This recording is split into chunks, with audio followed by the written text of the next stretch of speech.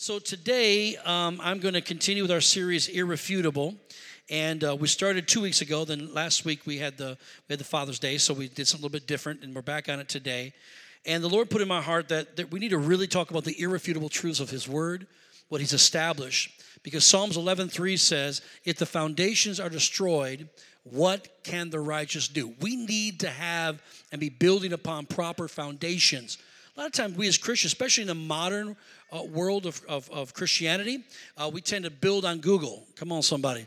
And a lot of different things that are out there. But we need to build on what God has planned, what God has to say. And we get that deep in our spirit, we won't be moved. We'll be on sure foundation. So today, I'm a preacher by nature, but I'm going to do some teaching today. And we'll get you out of here on time, if not early. But I just want to share this with you. And before I get into it, let me just real quickly recap 2 weeks ago to get us back caught up to speed. We discussed how that it was impossible for Jesus to be just a mere prophet or a mere teacher. But in fact, that He was sent from God, and that in fact, He is deity. He is God made manifest in the flesh. Jesus is not just a mere preacher or prophet or healer, and He's all those things. He's much more than that. He is God in the flesh. And I gave you 5 proofs of Jesus' divinity. Number 1, I said that Jesus is just. And all that He does, He's just. And what He does is then, as a person who is just, He has the ability to justify. He actually justifies. And we see that with the woman who's caught in the very act of adultery. She's caught in adultery, and these men, for some, they must have knew the time of day she was going to be there. I don't know, but a bunch of peeping Toms looking through a window. I want a church of people that aren't pointing fingers at other people, trying to figure out where their sin is. Just deal with your own, praise God. Take her and bring her before Jesus to catch him. Said, look, our law tells us that we must stone her. She was caught in adultery. What say you? Bible says he stooped down on the ground, took his finger, began to write on the ground. I can't prove this, but it's what I feel in my heart, is that he began to write down the sins of the men that were standing there with the rocks in their hands, ready to take this woman's life for her sin. And the Bible says, as he began to do this, they one by one began to drop their rocks and begin to leave. Could it be that Jesus writing down their sin, and they knew He knew what they were all about, and that they were a bunch of hypocrites, and they walked away from the scene? But when Jesus is just, and Jesus is a justifier, because when they did that, He looked to the woman and says, woman, where are your accusers? She said, none, Lord. There's none here. He said to her, good, go and sin no more. So Jesus didn't cast judgment upon her. Jesus justified her and showed her mercy, and He's doing the same thing today, all those who will come to Him. Amen. Number 2, we said that Jesus reigns as exalted King. The book of Acts chapter 2 says, verse 23, says that Jesus was exalted to the right hand of God. And He was exalted being King of kings and Lord of lords. So we know He's exalted as King, but also as Lord. And Hebrew tradition teaches that only one can be called Lord, and that is God and God alone. So when Jesus was known as Lord of lords, He's saying, I'm God above all other gods. And this is why they wanted to kill Jesus, because He made Himself equal to God. And the Bible says He didn't feel it was robbery to be equal with God, but He laid His divine privileges aside and walked as a man. Why did He feel it was robbery to be equal with God? Because He was God made manifest in the flesh. And number 3, we said that Jesus lived a sinless life. Get that in your spirit, but also get this in your spirit. It wasn't as if He wasn't tested or tempted in sin. He was, in fact, tempted in sin, yet without sin. The Bible says that in every fashion they came against Him, or in every fashion the enemy came against Him. It was temptation, which means He was tempted, but He never fell prey to sin. This would be impossible as a mere man. The Bible says in Romans, all have sinned and all have fallen short of the glory of God. You and I know that, but Jesus never knew any sin. Why? Because Jesus was man, but He was not born into sin. And without getting too deep into that, because this is not even a message today, just a little recap, is the fact that God in His Word inseminated Mary Mary, who was a virgin. So he was not born from beneath. He was born from above. He wasn't born into sin as we were. He was born sinless, never having sin. Number 4, Jesus was in fact undefeated.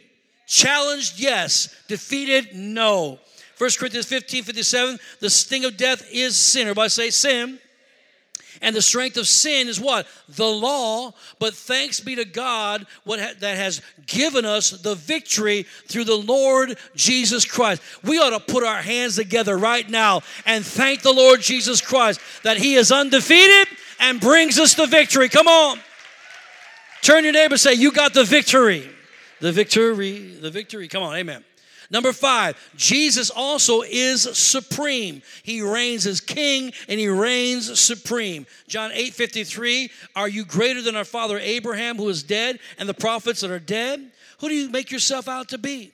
And Jesus answered, if I honor myself, my honor is nothing.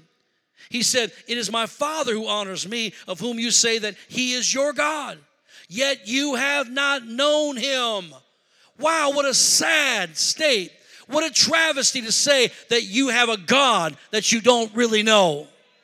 And he's putting them on the spot as they're trying to put him on the spot. I love how Jesus does this. He said this, he said, of whom you say that he is your God, yet you have not known him, but I know him. And if I say I do not know him, I shall be a liar like you. But I do know him and keep his word. Your father Abraham rejoiced to see my day, and he saw it and was glad. Then the Jews said to him, you are not yet 50 years old, and you have seen Abraham? Jesus said to them, most assuredly I say to you, before Abraham was, I am. Jesus was before the foundation of the world. Now, I want to get into a topic today. We don't have a long time to get into it, but let me just talk about it for just these few moments that we have together. I want to talk about the inerrancy of the Word of God. Simply put, you can trust that book called the Bible with your life. It is the truth and nothing but the truth. So help him God.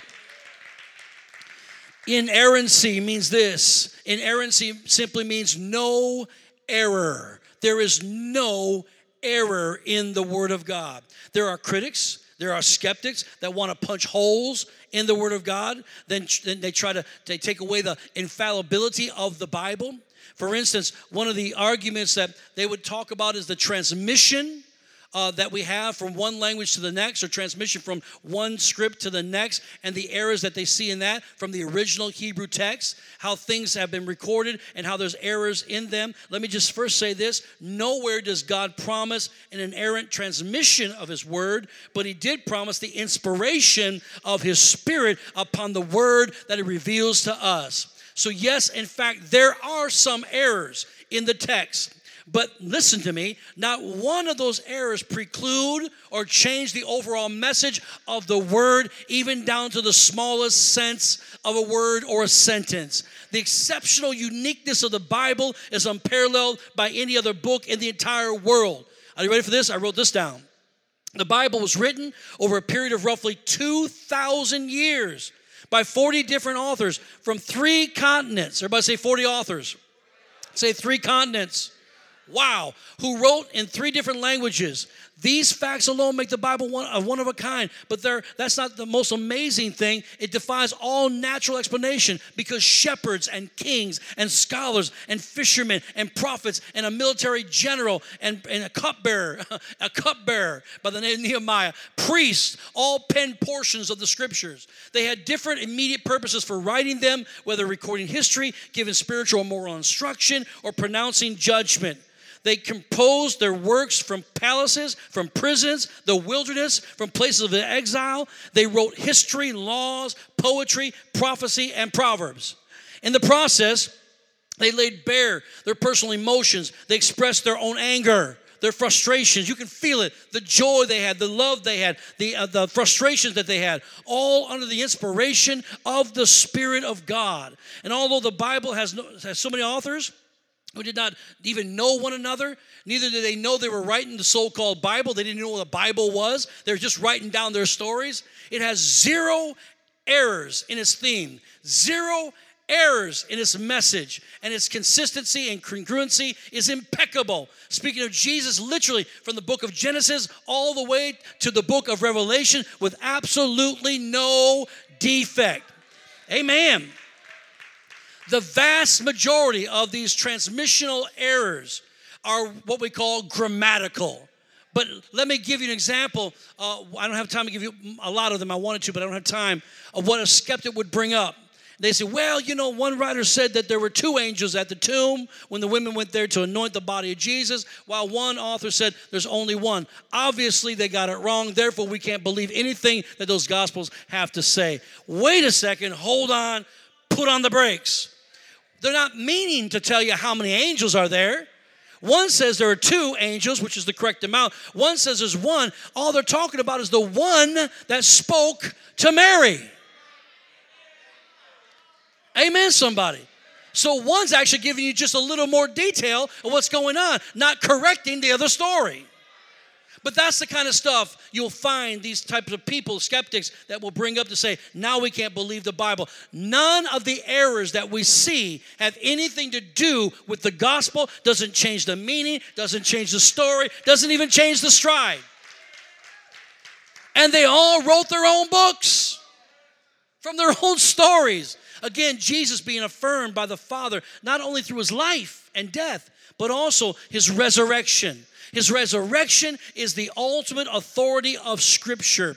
Romans 1, verse 1 says, Paul, a bondservant of Jesus Christ, called to be an apostle, separated to the gospel of God, which he promised before through his holy prophets in the Holy Scriptures, concerning his Son, Jesus Christ, our Lord, who was born of the seed of David according to the flesh, and declared to be the Son of God, which with power according to the Spirit of holiness by the resurrection from the dead. So we see a couple things. First of all, God makes promises with his word that comes to pass. Second of all, we see that through that process, Jesus has all authority because he's been raised from the dead. There's a book, I should have got it between services. I forgot to get the title of the name. But the author is Josh McDowell. You can get the book by him. I think it's either The Proof of the Resurrection or A Case for the Resurrection. I can't remember. But what it is, it's a book that's as if you were taking the facts surrounding the case of Jesus during that time. All the writers, what the Bible has to say, all the history has to say about it, and putting it together and then taking it to the Supreme Court to prove that not only Jesus existed, not only did Jesus go to the cross to die, but 3 days later, he got up out of that grave, and there's proof, there's evidence of that. Now, one of the greatest evidence that I see, because it comes down to a human level of what I see how it works, and I think you would agree with this. Matter of fact, on Palm Sunday, we bring our disciples out, and we kind of tell the story, each one of their backstory and how they died. Did you know that every single disciple, save one, every one of them died, but didn't just die, died as a martyr for the Lord Jesus Christ? And the one who didn't die, lived to be an old man, they tried to kill him for his testimony in Christ. Why is that important? Because if Jesus told them for 3.5 years, they're going to take my life, but don't be afraid. It'll be raised back to life again in 3 days. And he didn't do what he said he was going to do. They all fled when they took him that night. They all heard of his crucifixion because most of them weren't there but John. And they all heard what they did to him and how terribly he was tormented and had to die. And they all fled in fear. You think for 1 second they're going to come out of hiding? They're all looking for those disciples that killed him the same way they killed Jesus and risked their life and their children's life and their family's life. For what? For a God, a Jesus, who didn't do what he said he was going to do? No. The only reason why they went to their own crosses, their own death, is because Jesus got up out of that grave and appeared to them and said, "It is I. Put your finger into my holes, my hand, and into my feet. I am alive." That's proof positive. And we know every single one of those men lived and they all died for their testimony in Christ. The biggest proof I can see. Let's look at what Jesus taught about the Word of God. Number one, he taught its entirety. Complete. Its entirety. And by the way, the entirety of the Bible is inspired by God himself. Matthew 4:3 says this, Now, when the tempter came to him, to Jesus, he said, if you are the Son of God, command that these stones become bread. But he answered and said, it is written, man shall not live by bread alone, but by every word that proceeds from the mouth of God. Now, he's talking about how important the word is until you can live by it more than you can by bread. It will sustain you longer. But what I like to say here is that we see not only one temptation, but two other temptations during this period, this 40-day period in the wilderness. And he's been tempted by the devil. Each time that comes up, Jesus speaks and says, it is written. It is written. It is written. Each and every time he says, it is written. In other words, the word of God, he knew from its entirety how to battle the devil. And let me just tell you this, if you don't Christian, listen to me, start getting back in your Bible. The devil is going to mess with your head because that's where the battleground is. And spiritual warfare is going to wage, and you're not going to know what end is up anymore. You got to know what the book's got to say about your life.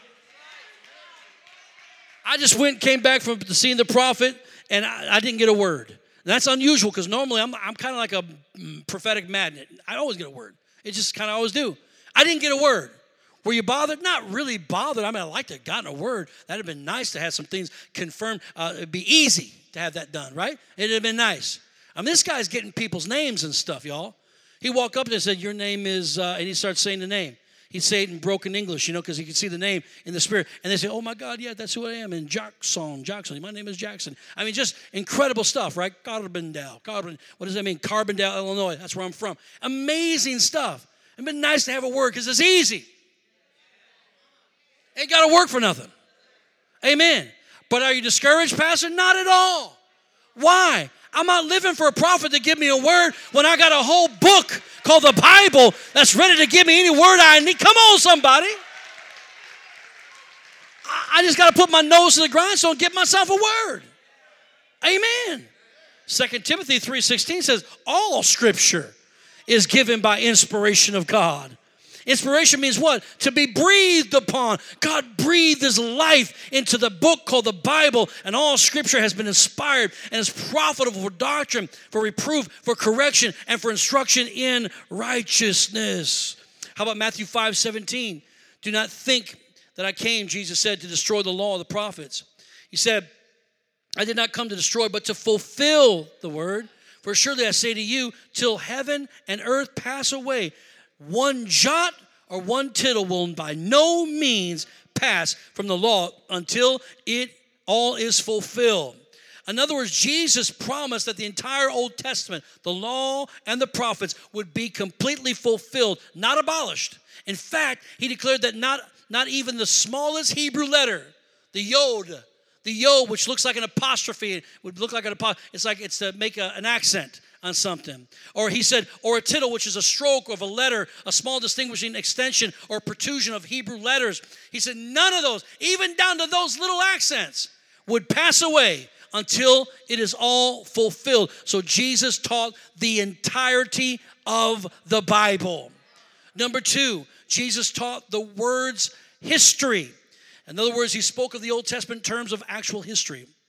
He spoke of Adam and Eve as actual people, created by God in the beginning, who lived and acted in ways the Torah spoke of. He spoke of Jonah and his experience in the belly of a great fish as an actual historical event. He also verified the events of flood of Noah's day along with the ark. He spoke of and verified God's destruction of Sodom and Gomorrah and of Lot and of Lot's wife. He spoke of Abraham and his life and his mission on earth. That's just to name a few. Jesus spoke of these historical events as if they were true. Number 3, Jesus taught of the word's sufficiency, that is completely sufficient for all you need. John 15:7, if you abide in me and my words abide in you, you will ask what you desire and it shall be done for you. Come on, somebody. Number 4, Jesus taught of the word's reliability. Mark 7, verse 6 says, he answered and said to them, well did Isaiah prophesy of you hypocrites, as it is written, this people honors me with their lips, but their heart their heart is far from me. Number 5, Jesus taught of the word's indestructibility. You can't take it down. You can't destroy it.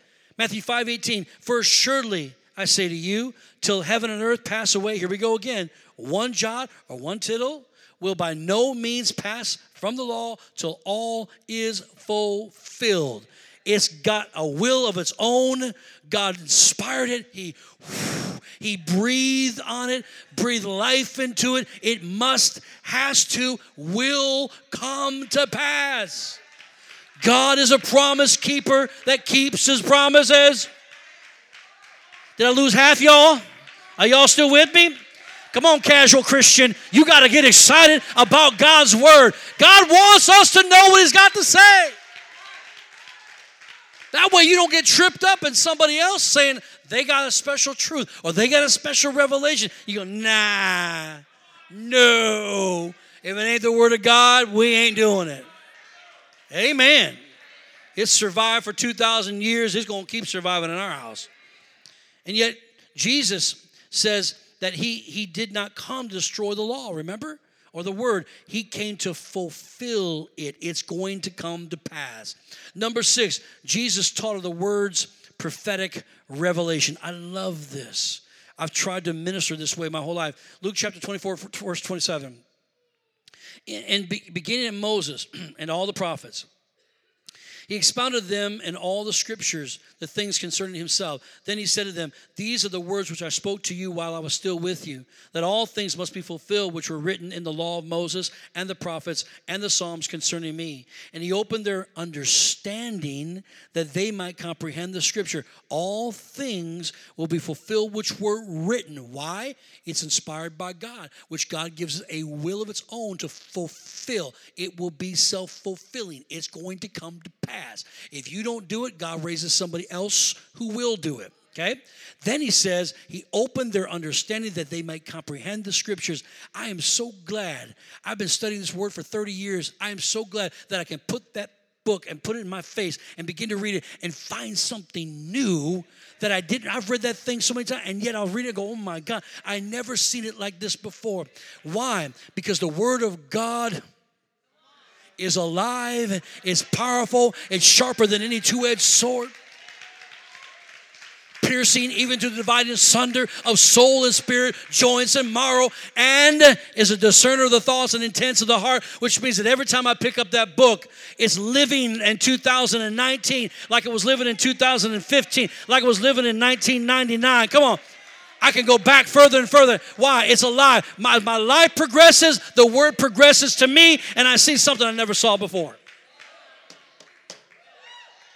And you all sitting back, waiting for another preacher to tell you something, rather than pick up your Bible and let the Holy Ghost reveal to you by revelation what you need to know.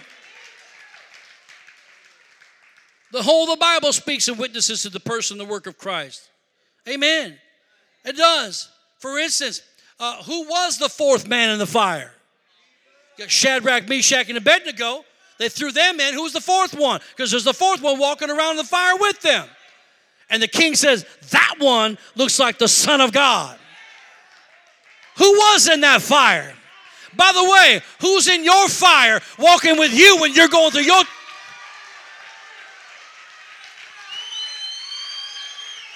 I say his name is Jesus.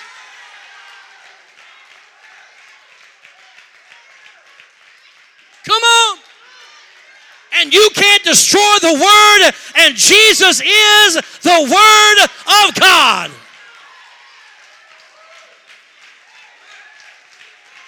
Yes, sir. See, that was called a theophany.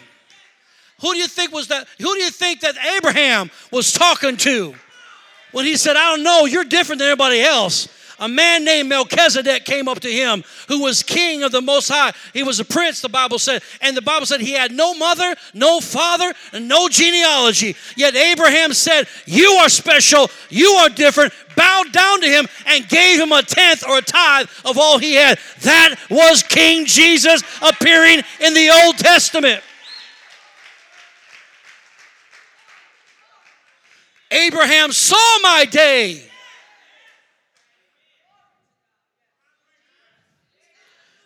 Come on, somebody.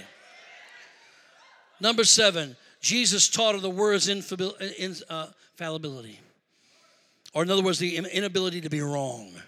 It's not possible. Can't be wrong. Impossible. John 10:34, Jesus answered them, is it not written in your law? I said, you are gods. I told him this morning I could preach right there, but I can't. I don't have time. If he called them gods to whom the word of God came, and the scripture, the Bible says, cannot be broken, which means it cannot be wrong. Just because you don't understand what's being said, just because it's way over your head, doesn't make it wrong. The Bible cannot be wrong. It always stands the test. Number 8, Jesus taught the word of God being inerrant. It is inerrant. Matthew 22:29, no errors. He makes this clear to the Sadducees. And Jesus answered and said to them, you are mistaken. You're wrong. You're in error, not knowing the scriptures nor the power of God. What makes them mistaken? What makes them wrong? What makes them in error? The scriptures and the power of God. Come on, somebody. They can't be wrong. You don't go to the Bible. You listen to me, Christians. You don't go to the Bible and adjust your theology and make the word of God burp out what you wanted to say and start twisting and adjusting. And I think it means to justify your actions, your own personal desire, and your sin. I love you enough to tell you the truth. That word is it. That's all. That's all we got. That's how we're supposed to live our life. When I say it's it, that's all you'll ever need. I promise you. It's got more than you'll ever need. I promise that. Everything you need and more. But the truth of the matter is we got so many people trying to adjust the word rather than let the word adjust us. Is it comfortable? Not always. Matter of fact, sometimes it's very uncomfortable. But it's still the truth. Is God supposed to change the truth for you? No, because the truth is what brings life. He's saying you're wrong. You're mistaken. The scriptures are not. Men are often in error, but the Bible is not. It is the truth, the whole truth, so help him God. John chapter 17, verse 17, sanctify them by your truth, Jesus prayed. Your word is truth. You're going to have to go home, try to find your Bible, dust that inch of dust off of it, crack it open, amen. Well, I got it on my phone. When's the last time you picked up your phone and looked at your Bible, but you've looked at Twitter twice since you've been in this meeting? Oh my God, what's on Facebook today? You're so addicted to Facebook you can't see straight. And you read every article and you think, and here's how you know you're addicted. When you're reading everything, you go, I don't even want to know this. I don't even care. But you can't help yourself. You just keep, I gotta read, I gotta know, go out. What do they call that, honey? FOMO? FOMO, F-O-M-O, fear of missing out. Some of y'all just touch your neighbor and say, do you got FOMO? You got FOMO? Because we got a cure for that, praise God. It's called put your phone down, pick your Bible up. Amen. You can't live on Hostess ding-dongs forever. Amen. You need some steak and you need some vegetables and amen. You got to have some sustenance. And the Bible is what brings that into your life. Amen, church. The first thing that God told me, I was completely backslidden, completely away from God, not coming back. I just told my testimony, so I'm not going to go into that very long. And I came back, it was 1989 when I came back to the Lord, and my life excelled. I was literally in the ministry by the end of the year. Not full-time, but I was serving in ministry by the end of the year. By 1991, I was in full-time ministry. Full-time. And so it went fast for me. But the first thing he said to me, he said, read my word, and I'll show you how to praise my name. Because I went down and said a little sinner's prayer, but I didn't even know if it worked. I just knew I didn't want to go to hell. And I just knew he was dealing with me heavy. So I said the little prayer, didn't feel any change. I got that Bible, snuck it into the bathroom of my job and began to read it on the job when I could. And I'm reading the Gospels, book of John. And on the third day, I don't know if that's prophetic or not, it seems to be. It was like I'm reading about Jesus crossing the Galilee, and when I saw the word Jesus, it was as if it leapt off the page and just smacked me. And when it hit me, I fell to the ground. I began to bawl like a baby, and I repented. And I said, I'm so sorry. And I said, this is the God I'm serving. And I knew I'd never go back ever again. I was completely 100% changed, transformed. That, for me, came through the Word of God. So powerful. Amen? Did y'all get something out of this today?